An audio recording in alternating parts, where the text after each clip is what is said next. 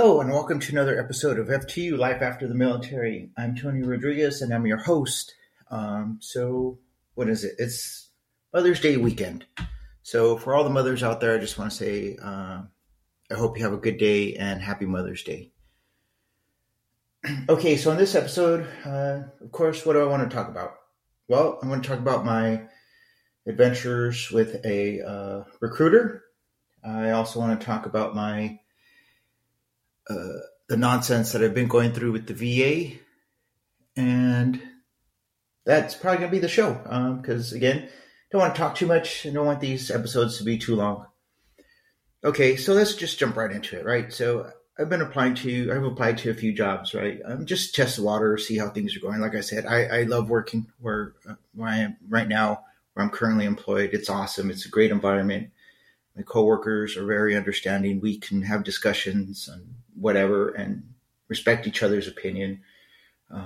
So I really enjoy it. The one downfall is I'm still working with the military, and honestly, that part of it makes me want to vomit because company commanders, I mean, let's face it, they're company commanders, right? They, for whatever reason, once they get into company command, they think they know everything about every subject that's ever been put out there, right? And they don't. They're morons. They just don't realize it. They're just sitting in a position of authority, so they think they're smart. But let's face it, the majority of them are not. The majority of them are big dumb animals, ladies and gentlemen. They're big dumb animals, and there's no other way to put it. So that's that part of it I don't like. But my coworkers, I actually do enjoy working with them, and so to them, I just want to say thank you. So all right, so I applied to this one position, right? And I had the recruiter call me up because he got my resume and my phone number was on there, and he called me, and he had some comments about my resume, and he told me, it's like, hey, this resume, it's a little too general. What we need something more specific, because on my resume, my titles I had, what I am now is I'm a culture instructor. My positions in the military, I had program manager, project manager, junior project manager, all the way down to human resources. I forgot something, human resources something, right?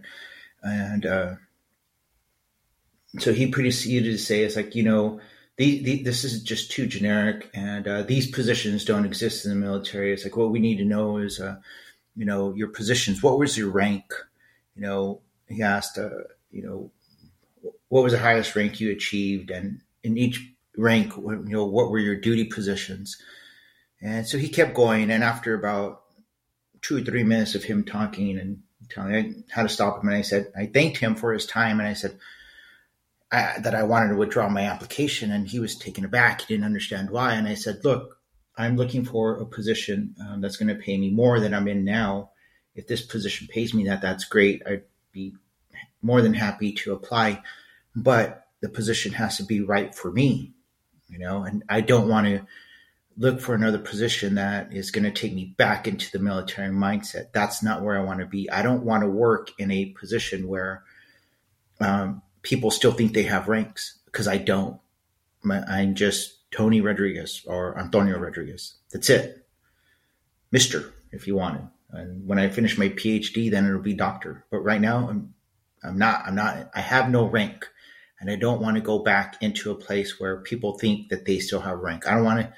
I have one coworker. He works on another post. We work for the same company, doing the same job, but he still introduces himself as Lieutenant Colonel retired. It's like, whatever, bro. Like, you don't have a rank, and I'm not calling you that. And if you don't like it, well, oh wow, too bad. We don't have to speak to each other, because our jobs, we do the same job, but we don't have to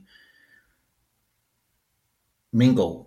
I don't need his assistance for anything, and he doesn't need my assistance. And so, good on him if he wants to continue to live his life like that. I don't.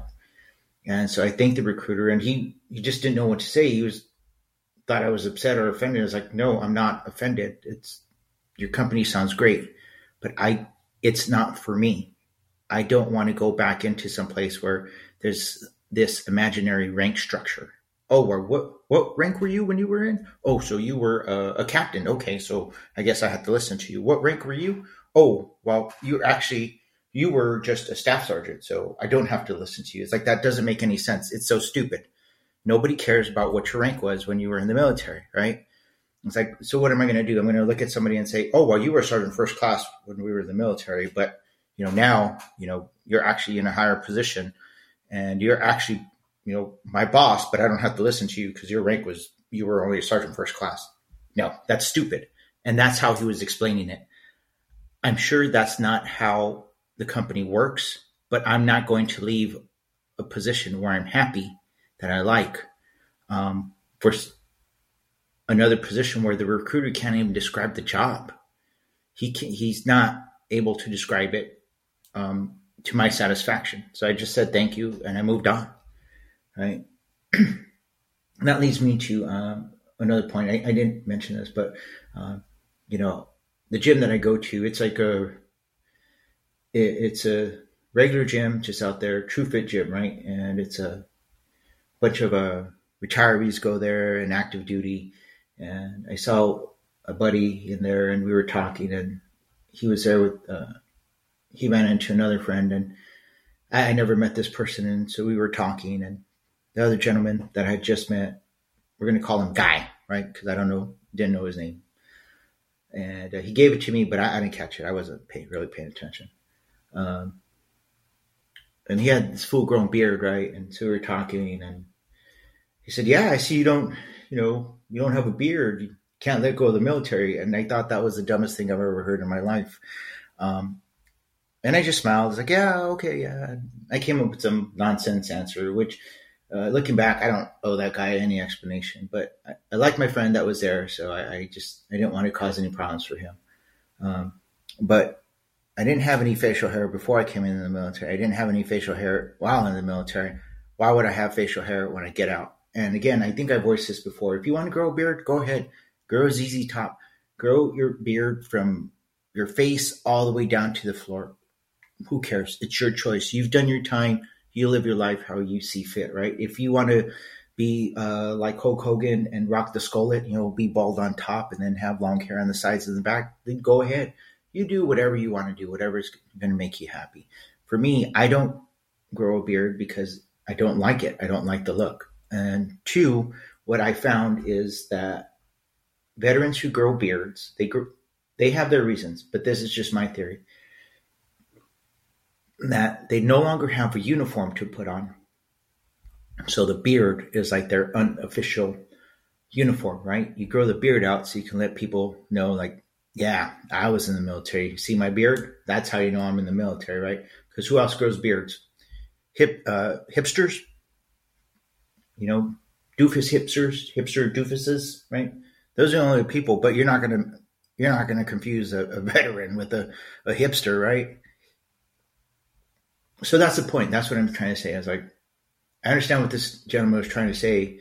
Trying to say, hey, it's all right. You're out of the military. You should grow your beard. Actually, yes, I am out of the military, but because of my job, I still want to present myself professionally, and I'm applying for other positions, other jobs, right? So when I go in there, I don't want to look like I just came out of, the Rocky Mountains or off of the Appalachian Trail. I want to present myself in a professional manner, and having this crazy beard isn't going to help me out. So again, if you want to grow it. It's like, for me, I don't, because I think it's just veterans that just can't let go, and they want people to think that they want people to know that they served. And if that's you, have at it. I'm like, who cares? It's just not for me. Okay. So what else? The VA, right? Well, when I did my claim, the VA denied my cyanitis, right? And people would think that that's minor, right? Because my overall rating is well over, like, you came in like at 400%, right? So yes, I'm getting my 100%. But the problem is, it's like, it's very difficult just to get basic treatment for my injuries, right? My shoulders each were rated at 20%, right? They both need to be replaced. And just to get an appointment to be seen for my left shoulder, my left shoulder is the equivalent of of a gentleman who's about 90 years old. Like, it's falling apart. It's decrepit. It's deteriorated. I'm amazed that my arm is still attached to my body. And it's very, very difficult to get any type of treatment for it. So I now just go through TRICARE because it's easier. Call them up, set the appointment, and show up, right? The VA is like you have to do some crazy chant and pray to the spirits and bribe people. And maybe in, 6 months,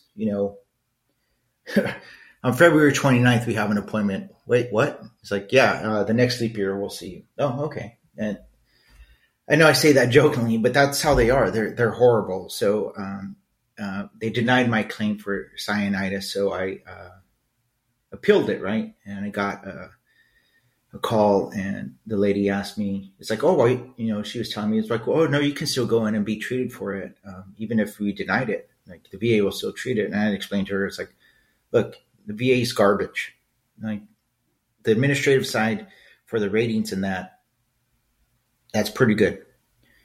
Actually providing care for people is garbage. And why? Because those people are in GS jobs, and it's very difficult to fire somebody in a GS position. And they think that they're untouchable. What they don't understand is that there were multiple times where I was very close to taking my pen and stabbing them in the face. Because they're rude sons of bitches. They are. And they're, let's face it. Yeah, okay, you have a security guard there. Might be able to take me down. But he's not going to take me down before I take this pen and I ram it right through your skull. And I'm not saying I'm going to do that. But the people there, they're the reason why I stopped going to the VA, because they were just causing me stress. Now, this lady who I peeled my cyanitis with asked what evidence did I have. It's like, well, I went to Iraq 3 times, and all 3 times. It's like the first time I didn't live near a burn pit. And I was like, but it was during the initial invasion. So everything was burning. And so that was bad enough. And then all the moon dust that's there. It's like, and then the second time I went back, and I was about, 300 meters away from a burn pit, which is actually true and not true, because the main burn pit was about 300 meters away. But before that was established, we had to burn our own trash. So it was literally about 25 meters from where we slept. And so then the last time in 2008, we lived about 100 meters away from the burn pit. And so I explained that to her, and she just looked on my DD-214 and realized, oh yeah, you're right. I mean, we're not going to question this. So it's still going through the appeal process, but it looks pretty good. And like I said, I just wanted, I'm not trying to get money for this. Even if you give me a 0% rating, that's fine. I just want a rating. So when I need surgery on my sinuses, because they hurt every day, and they didn't hurt like this until I went to Iraq. But my sinus passages they kill me every day. And the one time I went to sick call in the Army, the stupid PA, goddamn Green Beret reject that went PA, right? Decided that he was, said, hey, I hadn't been to sick call in like 12 years, because I know nothing ever comes from it, right? So I went in and asked for a referral to the HEENT department up at Womack. And he looked at me and he said, well, we're not going to waste their time by sending you up there. And granted, I was a sergeant first class at the time, right? And he's like, I see you don't come in to sick call very much, so we're not going to waste their time by sending you up there. It's like, I'm just going to give you some Flonase, and that should take care of the problem.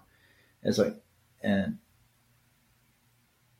the guy was garbage, right? He was an idiot. He was a moron. He's stupid. And in the military, when I was in, I had to put up with that nonsense.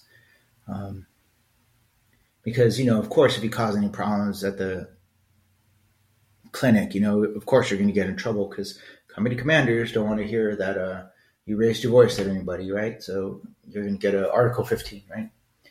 I'm not in the military anymore, so I don't have to put up with anybody's bullshit. We're not. We're veterans, right? We've done our time. We're out. And it's important for us to raise her voice, to say something. And so I'm glad that this lady was willing to work with me and at least listen to my reasons why I should be given some sort of rating for my cyanitis. Um, Even if it's just so I can go somewhere else and get a referral away from the VA. Because let's face it, they're not going to help me. Uh, but I just wanted to pass that along because, I know I've been pretty hard on the VA with their performance at the facilities. And it's true. The majority of the people I speak to say the same thing.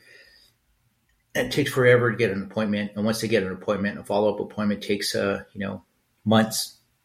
And that's fine. I get it. They're overworked. But what I'm saying is just because you work at the VA and you're overworked doesn't mean that gives you a right to be an asshole. It doesn't. And yeah, I know a lot of people that are listening to this, they're going to say, it's like, well, you're kind of an ass. It's like, yes, I am. And guess what? That's why I don't work at the VA, because that's a very important position. And if you do work at the VA, you need to understand that even if I'm speaking to you on the phone, there's nothing that's stopping me from going into the VA and just punching you in the face because you're a moron. So you might want to stop and think about that. Okay. So as reading online, again, lost another member, right, of special operations, another veteran who took his life. And I just want to just mention, it's like, yeah, again, these 22 push-ups, they do nothing, right? They're beyond stupid. They're beyond pathetic. It was like that stupid ice bucket challenge from a few years ago. What the hell did that do? Nothing, right? Well, it's the same as these stupid push-ups. So if you know anybody, if you're a veteran, if you're not a veteran, if you know anybody who served, just reach out to them. Just letting them know that you think about them every once in a while. That helps. It lets them know that they're not alone. And you'd be amazed. That goes a long way. For me, I've always been the oddball, always been the black sheep, always, never fit in anywhere. Didn't fit in East Los Angeles. Didn't fit in at University of California at Irvine. Didn't fit in the Army. In the 82nd, I didn't fit in special operations. I think right now it might be the best fit I've ever had in my job where I am right now, because it's just a bunch of nerds and we don't care about, we know we have different points of view and it's okay. If you look at us, there's 6 of us and we're all different, and that's all right. I think that's the best I've ever fit in. But everywhere else, never fit in. And I always felt like a loner. I always felt like I had to try extra hard. And by trying extra hard, I felt like I was pushing myself further away, that people didn't want to be around me because I tried too hard. So just knowing that people will reach out to me every once in a while, give me a text, just saying, hey, how are you doing? That goes a long way. That helps me out. That brings a smile to my face. Of course, my family, my kids, my grandbaby, Zakaria, little Lena, she's a champion. Of course, they always make me happy. But they're my family. That's what they're going to do that anyway. So just knowing that there are other people out there, friends that just will text me every once in a while, that means a lot. So reach out to somebody that you haven't reached out to in a while. Maybe there's an old somebody from your old platoon or your old team that you haven't talked to in a few months, maybe even in a few years. Just send them an email, send them a text, call them, something. Just say, hey, bud, how you doing? You all right? You still alive? You don't know how much that'll mean to someone. All right. So this week for veteran-owned businesses, I'm sorry. I know I've been slacking on this. I've just been really busy. I'm in the middle of moving my house, moving to the new house. So I'm sorry, but I don't have any veteran-owned businesses to promote this week. But again, If you go back and listen to some of the old episodes, there are quite a few that we've recommended. So just, go out and help any of these people that you can. All right.